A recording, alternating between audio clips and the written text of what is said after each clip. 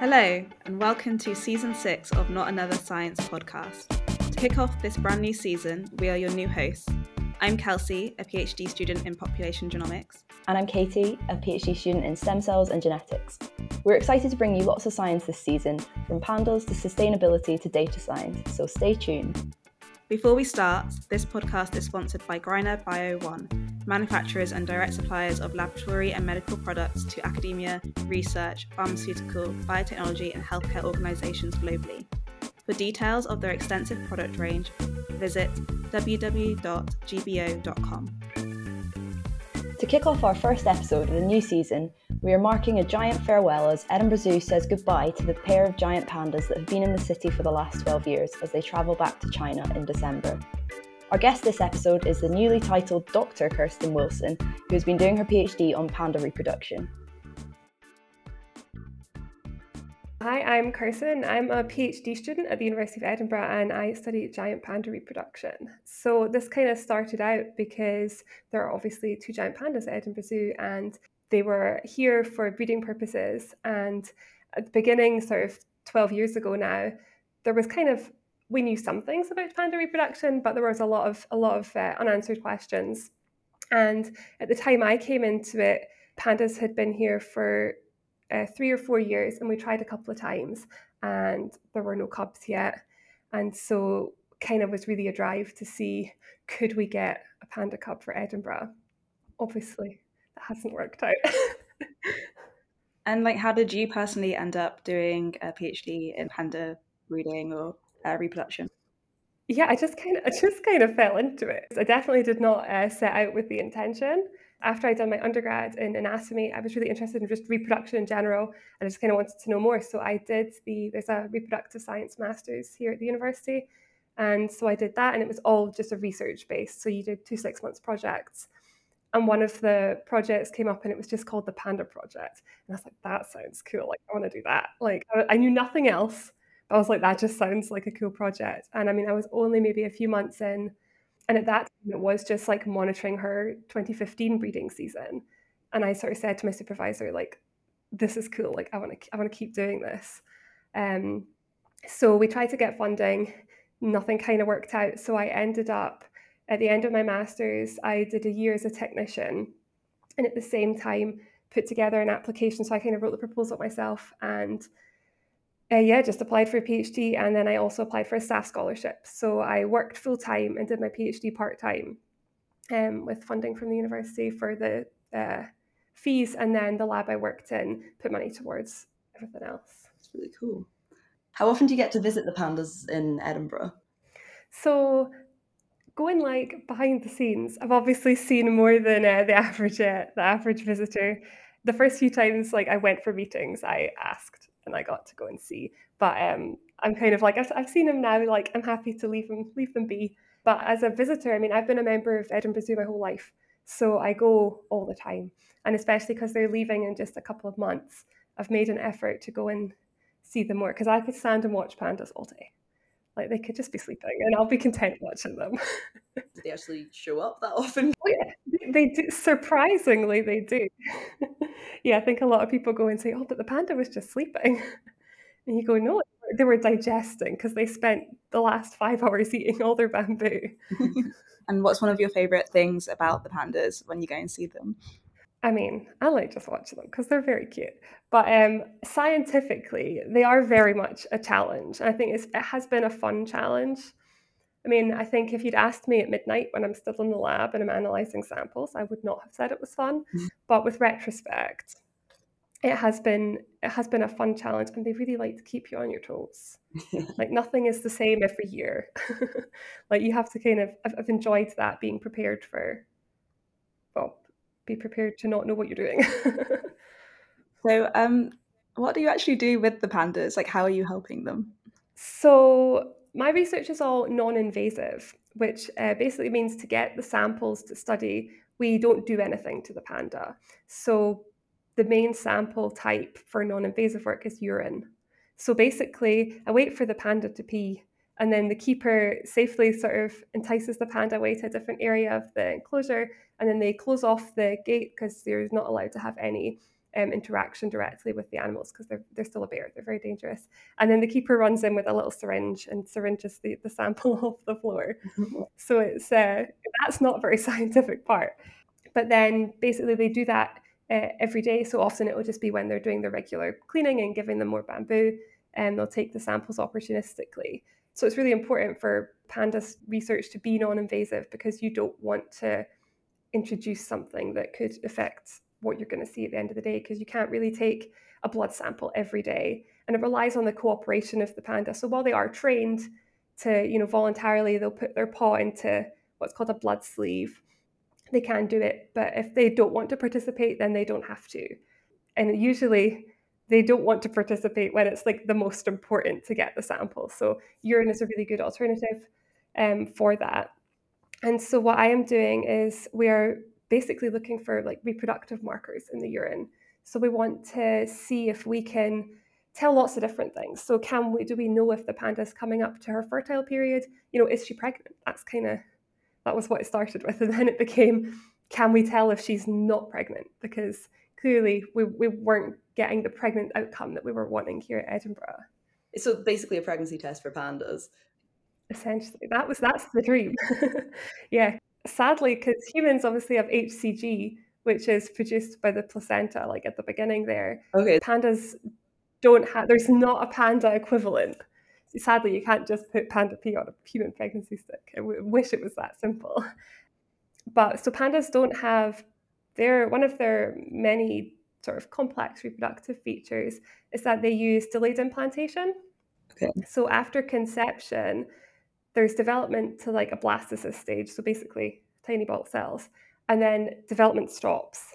And this just stays free floating in the uterus for basically between 150 and 130 days. Oh, wow. So for a variable length of time, and that varies per year and per panda. So another keep you on your toes moment. And then basically we don't know what the signal is to that blastocyst to then reactivate and start developing and then implant. So for that first potentially 130 days, there's no placenta, there's just nothing that we can look at to say, oh yeah, there's something in there or there's not something in there. So only once it implants is when you've got that connection, and there should be something in the maternal system to say there's a baby in here. So for like the first 100 days, you basically have no information. Yes, that's correct. So maybe like 10 years or so ago, there was maybe hope that we'd found a marker of conception, but that's not really worked out for us. So really that's something we still need to find. We need to find, I don't know if it's going to be some sort of special method we use, or if we're just completely looking at the wrong types of molecules in the urine samples, or maybe you actually just can't find out from urine. It just might not be the right sample type. Is that trying to get them to do it naturally, or? So the first aim is obviously to try and have that natural breeding, because that's what would happen in the wild. From the first few attempts, the two pandas here, different personalities, I shall say. They didn't really get on so well the very first time. There was sort of good indications that it would maybe work out, but obviously things can change really quickly, and if one of them doesn't like how the other one is reacting, then it can just break down immediately, which is why we've got artificial insemination as a kind of a backup, or which is now would be a first choice here, because our male sadly in 2018 had testicular tumours, and so he had to be castrated. So yeah, from then it was definitely not an option to go down the natural route. For how long are the pandas able to reproduce for? Is it like, do they have months? Do they have weeks? Is it a couple of days? So their breeding season happens in the spring, and again, that's variable. So anytime between February and May, usually, there's some exceptions, and they're fertile for 1 to 3 days, which also makes things difficult, and that's once a year. So if you miss that time, then it's like, oops, now I have to wait a year. So it's not like with humans, you have the potential to get pregnant every month. Pandas are just completely different, which is one of the things that makes it challenging, but it's exciting at the same time, because I like to think going into each year, I'd be like, okay, well, last year we did these things and this worked really well, so we'll do it the same this year. And you do some things, and then it's like, oh, her profiles are looking a bit different. So one of the things, well, the main hormone that we look at for monitoring for her breeding season is estrogen. And when she's coming up to that fertile period, her estrogen in the urine will increase for between 1 and 2 weeks. So again, that's variable. And also how much it increases by is also variable. So yeah, that's why you've got to get basically every sample that comes out of that panda. You have to get, and usually the ones you really want, the panda just knows. And we've watched her on the cameras, and she'll do the sample and then stand in it, and you're just like, no, I wanted that. And she just knows that you want that sample. But luckily, they like humans, they pee many times a day. So good opportunities. I mean, it's a great sample type because it's just naturally happens. So after that 1 to 2 weeks, then estrogens decrease, and it's in that decrease is when ovulation happens. So once you see the decrease, you're like, right, we potentially have 3 days. But you want to be as close as possible. And obviously, if you're going to naturally mate the panda, then they'll be really showing all the behaviors towards the male, and the pandas themselves will know the best time.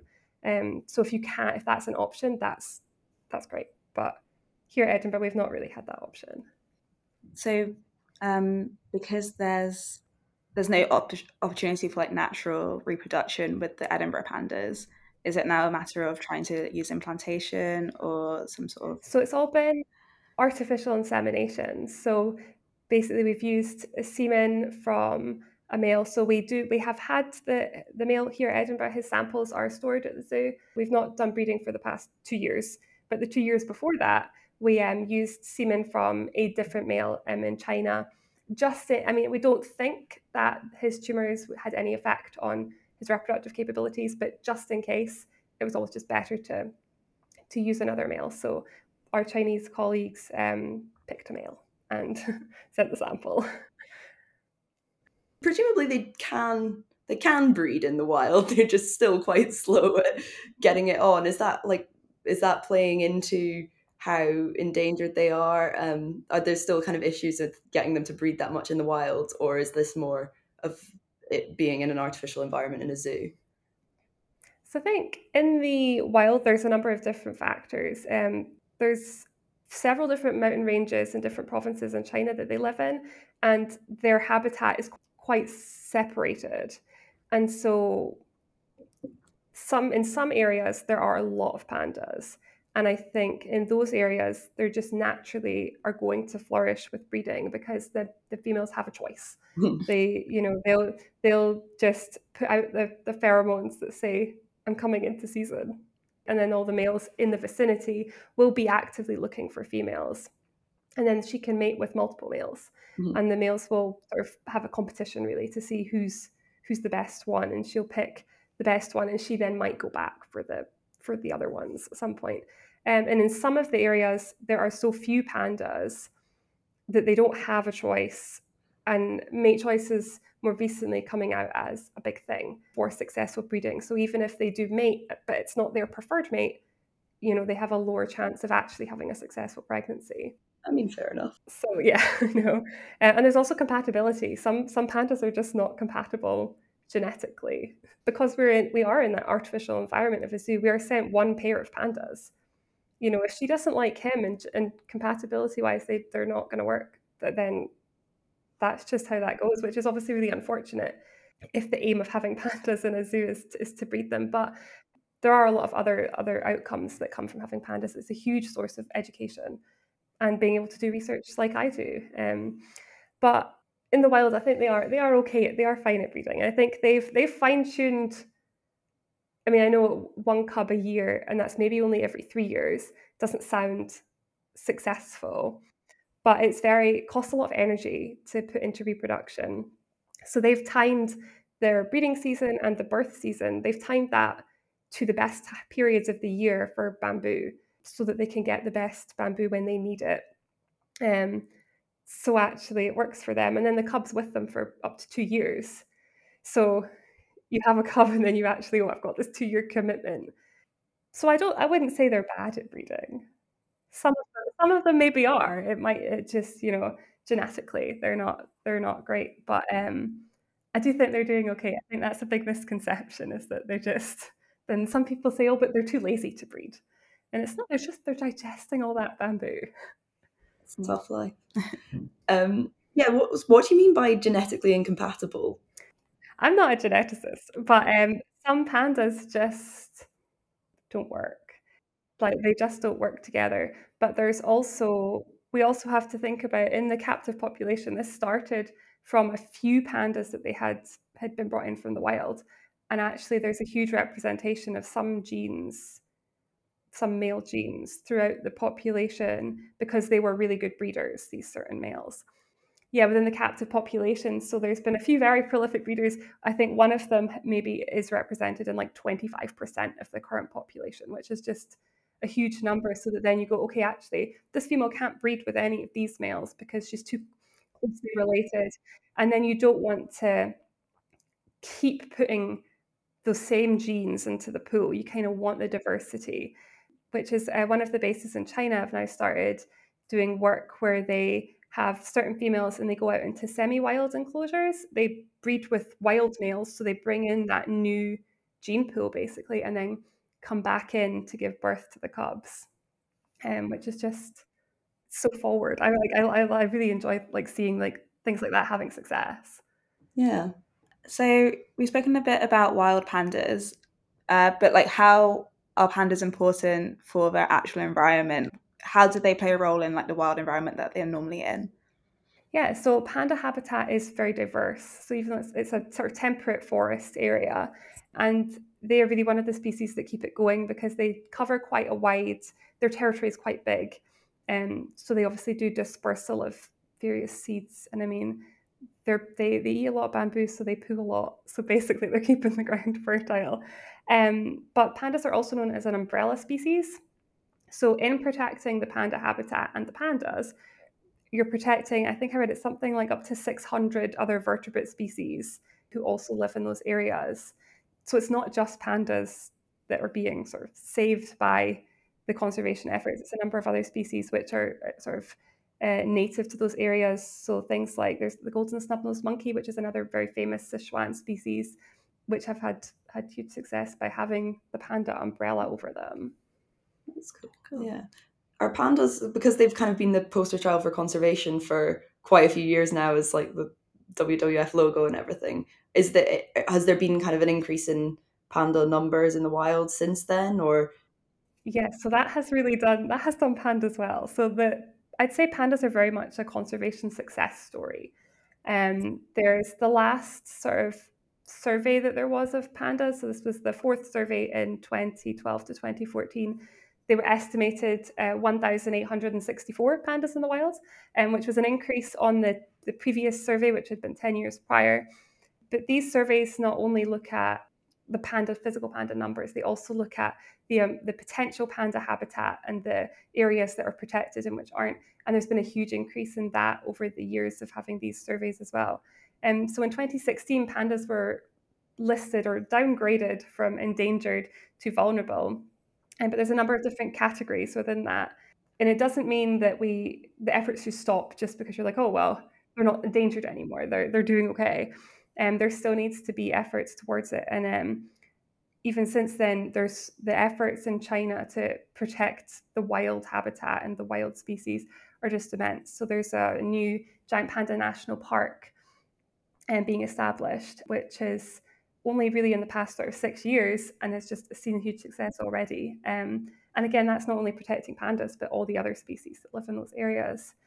So one of the things is to have sort of biological corridors to link all those separate areas so that the pandas can then move around more, potentially open up opportunities for more breeding. So then hopefully in sort of the long term, you would see a further increase in these numbers.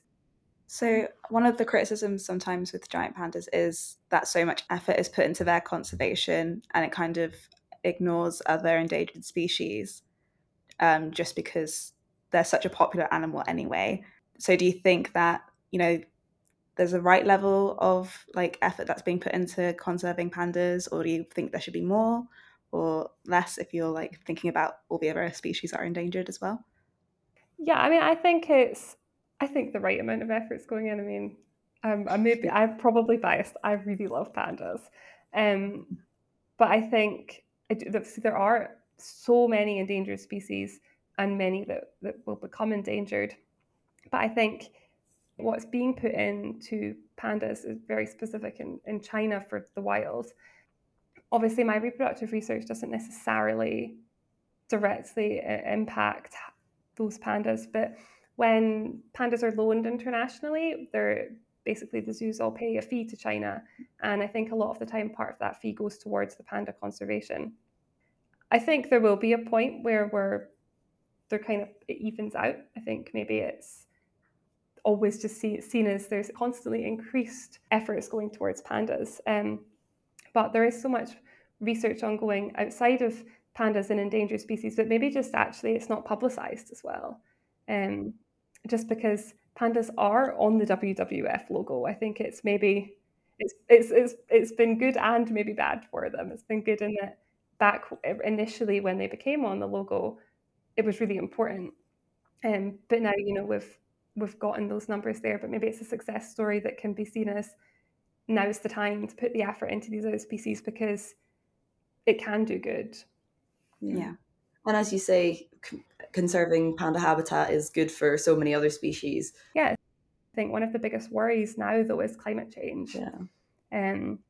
Which is obviously a big worry to many of the species around the world. But with pandas relying on that bamboo and with them being sort of pushed further up into areas maybe where they are not best specialized for, it's a worry with what could happen with the increase in temperature. Yeah, would that affect the breeding season as well if they've got such a niche breeding season, if there's increased temperatures and stuff?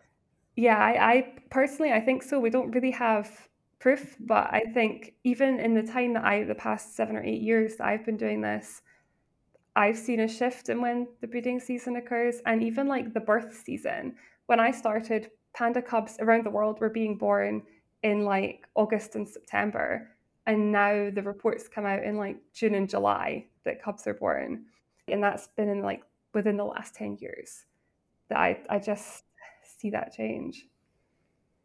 Is that potentially risky then, that wouldn't be the right time of year for being raised? Or it could be. It could mean that when the panda needs the bamboo to eat, because while fetal development is ongoing, the mother does not eat. Oh. She basically, it's kind of almost like a hibernation type thing, Okay. but she basically really decreases her activity, doesn't really eat or drink.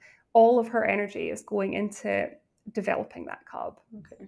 And so it's very much an all-in, and if it's not going right developmentally, they will just reabsorb because they're like, do you know what, that's a lot of energy to put in. So if you don't have the right bamboo to then replenish that energy loss after you've given birth, then that could have a huge negative effect. Sorry, when you say absorb, what do you mean? Can we just cycle back? So because maybe I don't know if you know, panda babies are born very ultra-shell, so they're teeny tiny, so they're about 150 grams, and they could just fit in the palm of your hand. How big is like an adult in comparison? Adults females tend to range from maybe like 90 to 120 kilograms, and the baby is 150 grams. So big difference. It's one of the biggest differences between a newborn and the mother. And so the fetal development only occurs over what we think is around 40 days. So it's very short. And because bone development doesn't really happen until kind of the end of that, there's nothing that needs to be born. So the mother can just reabsorb what has developed into the body. Wow. So it's really important that, that they're getting enough food and everything's going well. Yeah. And so it's one of the things people always say, the pandas who are not pregnant, they often say, oh, but the pandas just pretending she's pregnant so she can get fed more. But that's completely not the case, because one of the main hormones of pregnancy in humans and other species is progesterone. But what pandas do is they show the same progesterone increase even if they're not pregnant. So this hormone increase in hormones is driving them to want to eat. So it's not that the panda knows she's not pregnant, it's that she's eating in case she's pregnant. So that if suddenly something tells her inside, oh, you've got a cub developing, energy needs to be diverted, then she's got the energy there to go towards the cub development. So is it quite difficult if they're also producing progesterone, even if they're not pregnant? Is it quite difficult then to kind of tell later on in the pregnancy whether or not they actually are pregnant? Yeah, that's what makes it all fun. Yeah, so that's why one of the key aims of my PhD has been to find that panda pregnancy test, because we do look at progesterone just to sort of see where she is in the cycle, but we don't use it as a diagnosis. So my PhD, I've looked at several other markers and things in the urine, and we've looked at different methods to see what we can do to say. And one of the things that I published already is that estrogens show a pregnancy-specific increase. So that's been a huge help. But sometimes the profiles are not very clear, and that's usually in the pandas who are not going to go on to give birth. So we can use that as well as a tool to say, okay, we maybe think she was pregnant until this day, and then it looks like it's gone wrong. But that's why we need to look at multiple different things in the urine. So we've got a few more potential pregnancy markers that are going to hopefully be published soon. But really, we say pregnancy test, but it's a combination of a lot of different things to look at to be like, yeah, everything looks good. Because if everything looks good, then hopefully we're good to go and a baby will be born. And if the panda themselves can't even tell if they're pregnant anyway, then it sounds like quite a challenge. Yeah, it's been fun though. It's a fun challenge. What would you say your favorite panda fact is? Because there's lots of quirky things about their biology, it seems. Yeah, there's lots of fun things. I'm not sure if this is a panda fact or if this is just something pandas do, but I really like, as someone who wants to collect the urine, I really like that pandas can pee on command. Oh, yeah. If I really want that sample, the keeper will very kindly go in and will maybe entice the panda with a treat, maybe a piece of apple or some honey water, and they will give the command for the panda to pee. And usually the panda pees, unless she really doesn't want to, in which case I'm not getting anything. Pretty much like training a dog. Oh yeah. And I know from some of the zoos, they literally have like a cup on a stick and they'll like hold it under the panda and give her the command to pee. We just collect off the floor, which is fine. But like, I just think it's great. Yeah, other people might not find that fun, but as someone who wants the sample. But like, it's good in like long road trips if you could do that. If you could just Yeah. I really like that. Yeah. But yeah, they're trained for a lot of things for the veterinary purposes. So they'll put their paw into a blood sleeve so that if you needed to give them a vaccination or needed to take a blood sample, then they can do that voluntarily without being sedated or anything. And then you can get them to like hold their mouth open so you can check on their teeth and like check their eyes and everything to check they're healthy. So yeah, it's the same as a regular vet visit for your pet. Like you would want to be able to do the same things, but obviously it's a panda and it's somewhat more dangerous than looking at a dog. So the pandas are leaving Edinburgh soon and going back to China. So what are you going to do without pandas? I know. I ask myself the same question. Because yeah, pandas have been my life for 8 years or so now. Well, I still have all the panda samples in my freezer, so I can still when I suddenly have a brainwave about what the next big thing is, I can still look at them.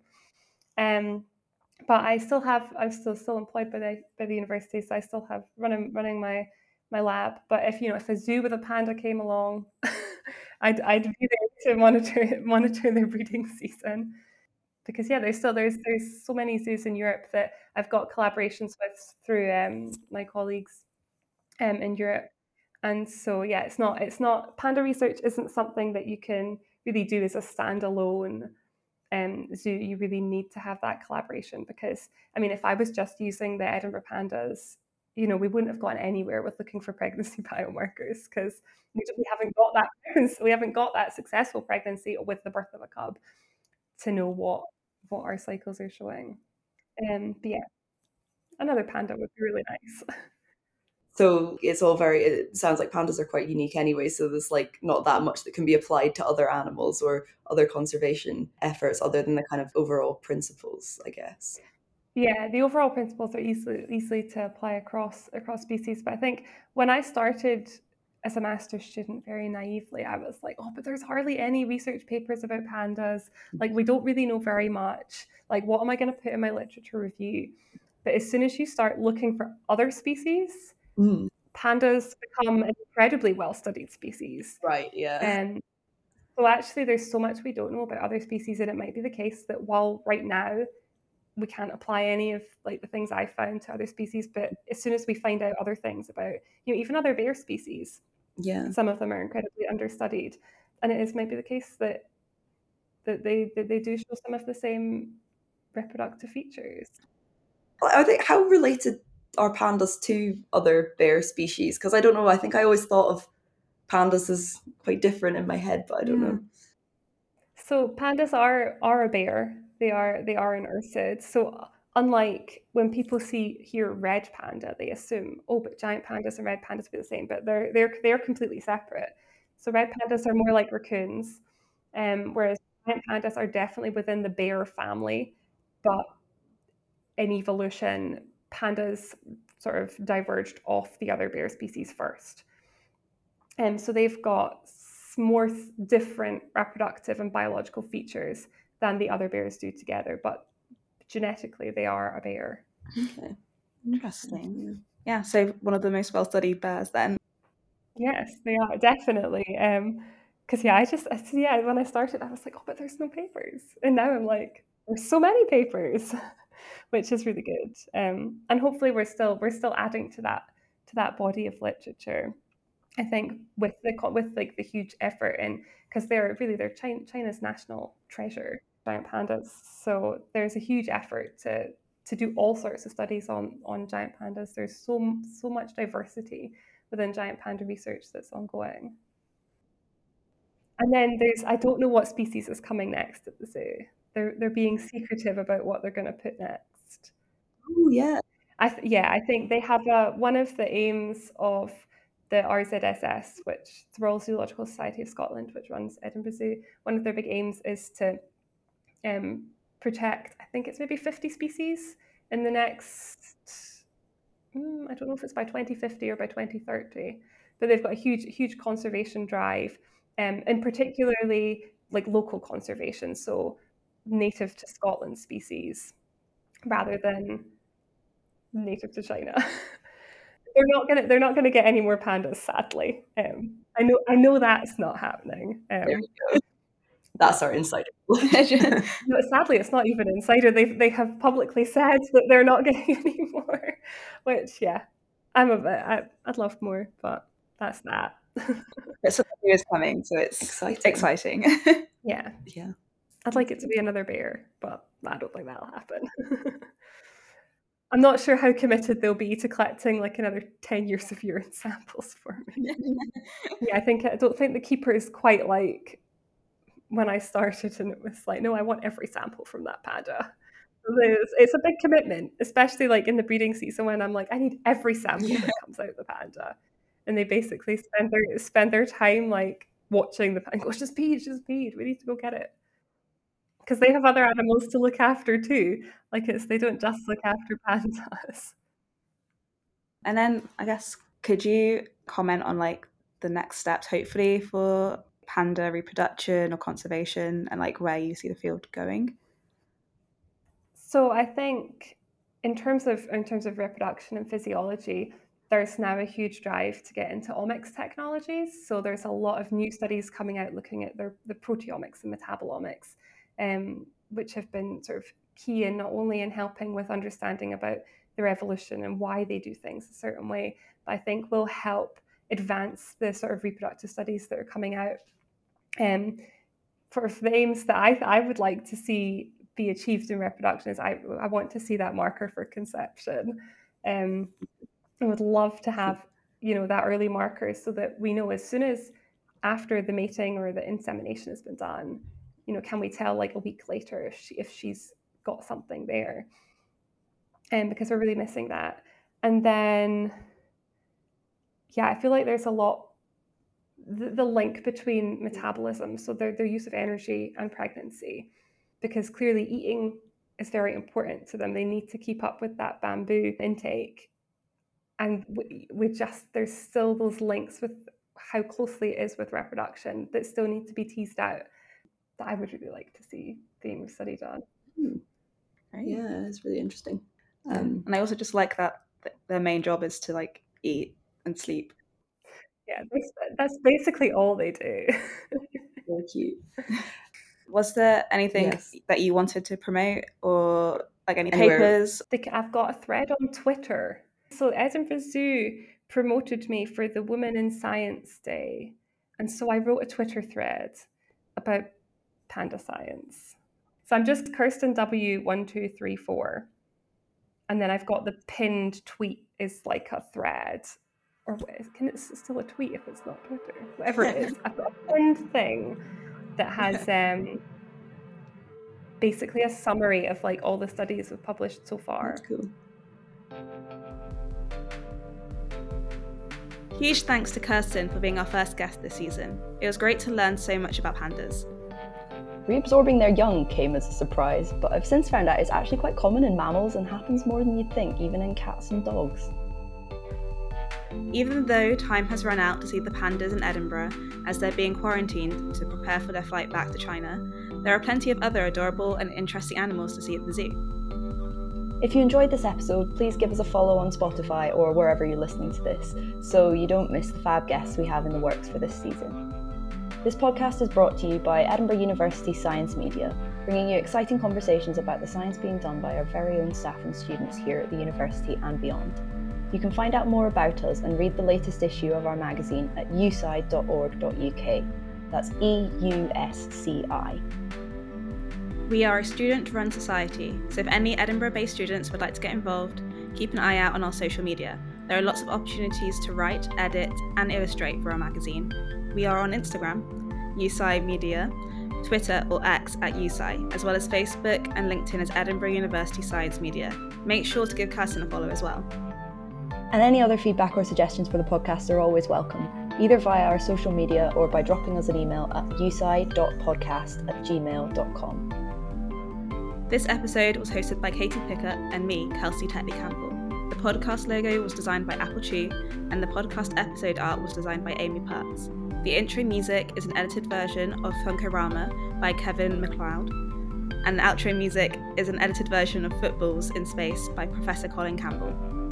Thank you for listening, and until next time, keep it science.